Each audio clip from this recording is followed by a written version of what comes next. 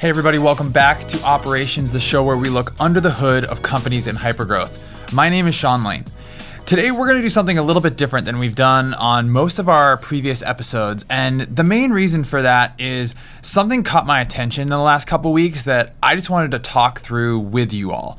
And the thing that's caught my attention is a lot of different blog posts, content, emails. I get a lot of sales ops and operations related content sent to me, but one of the things that I keep noticing inside of this content is this trend of titles that have to do with the relationship between particularly sales people and sales operations.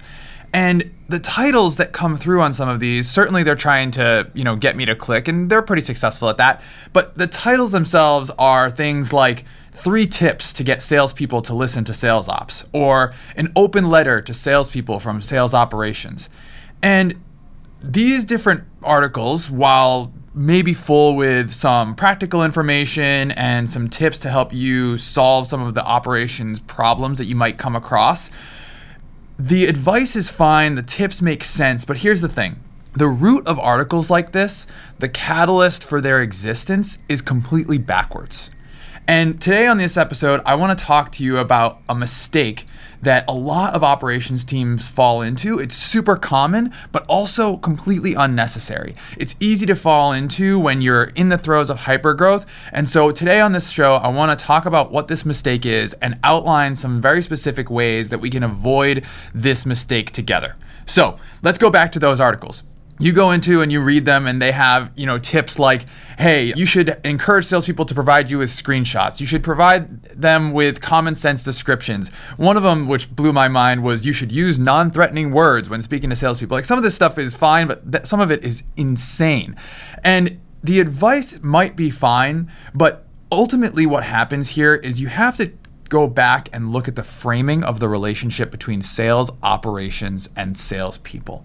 And what I mean by that is when you have articles like this, it tells me 2 major things. It tells me, 1, that the communication is really, really broken between sales and sales operations for these articles to exist inside of certain companies.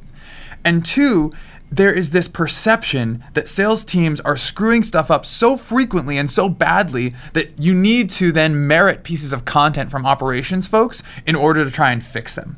And what that tells me is this major mistake that we've been working towards. And the mistake that teams make is they forget who the customer is. I'm going to repeat that. The biggest mistake that operations teams make is they forget who the customer is. Now, some operations teams will build processes, they'll build policies, they'll build rules based off of what is best for them, as opposed to what is best for their internal customers, which in the case of sales operations are salespeople. When I think about my role at Drift, my first and most important customers are the sales reps. If you're in marketing operations, it's marketing folks. If you're in customer success operations, it's the CSMs.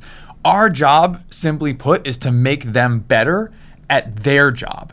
And I am certainly guilty of forgetting this, and so this episode is just as much for me as it is for other folks. I heard a quote recently that I think is really applicable in this situation, which is, ops teams have to be the psychologists for their organizations. You have to know what people are thinking. You have to look around corners to anticipate where problems are going to exist, what's bothering them, and ultimately prescribe remedies that will help fix those problems or at least lessen how painful they are for your internal customers. Now, don't get me wrong. I'm in ops, so I recognize certain things are always going to potentially upset the balance of things that people are looking for, but you need to put the organization in the best position to succeed and put those internal customers in the position to succeed. Especially if your companies are growing quickly, this can be incredibly difficult. Everyone internally has different levels of institutional knowledge, different levels of experience from other companies. And so every time you put a new process in place, you risk upsetting that balance a little bit. So with this in mind, and this idea of keeping your internal customers in mind, I wanted to talk through 4 practical ways that I think you can help to avoid this mistake. So, ready? Here we go. Action number 1, set proper expectations. tell the teams that you're supporting that they are your most important customer, and tell them often. If they know that you have their best interest at heart, then that's going to really help with that relationship. I hear different perspectives from different companies all the time about these like tenuous and stressful relationships between sales and sales ops in particular. But I really just think that that comes down to expectation setting. If you know that they have the best interests at heart, then that's going to help build this mutual respect to develop over time. Now, you have to deliver on those expectations, but ultimately, if you set the expectations right, you deliver on them, one little thing that you deliver or one insight will buy you a ton of goodwill, and that goes a long way. Okay, that's number one, set proper expectations. Action number two, treat them like a customer. The tips in these blog posts that I was mentioning, some of them make sense, but the general premise of all of them is if you want help from sales ops, here's a whole bunch of hoops that you need to jump through in order to get that help. And what that reminds me of is the idea of like calling Comcast for customer support. And nobody likes calling Comcast or reaching out to giant companies where their customer experience is not put at the center. We talk at Drift a lot about the idea that B2B companies are continuing to act more and more like B2C companies here in 2019 and beyond. And your internal interactions with your internal customers should be no different. We should be modeling our interactions with those teams the same way that companies like Amazon or Zappos model their customer experience interactions. So if your internal teams, if your sales team or your marketing team thinks about you the same way that you think about Comcast, you've got a problem and you're never going to make any progress. Okay, that's number two, treat them like a customer. Action number three, trust first. I'm going to tell you right now, I am guilty of this one all the time, but if someone brings you an issue, don't immediately assume that the fault is theirs. I definitely know that if I built it, I am immediately going to second guess whether or not someone is using it wrong or how could it possibly be broken if I was the one that spent the time building this. But let's follow that Amazon and Zappos customer-centric model here and take a moment to empathize with the situation that your internal customer is in. Figure out what the pain point is bringing them inside of their day and put yourself in their shoes, because clearly if they're bringing it to you, it's hindering them from doing their job or doing their job well. So I'll never forget, I was at a previous company and we were interviewing someone for a sales enablement role. And one of the sales leaders in their feedback after the interview said, this candidate is incredibly rare in the fact that she is both very talented when it comes to sales enablement and she actually likes salespeople as well. And like that blew my mind. That's insane that that is a rare quality. Think about the reputation that we must have as operations folks for someone to say that actually liking salespeople is a rare trait that they want to seek out in candidates. But you can see that how perceptions like that lead to the types of blog posts and articles that I'm talking about. Okay, that's number three, trust first. Last one, number four, do what they do. It's as simple as that. Do what they do. Do what your internal customers, salespeople, marketing people, customer success people do, or ask them what they do. I'm not saying that you actually need to sit down and get on the phone and do a sales call, because they're better at that than we are, and that's probably for the best.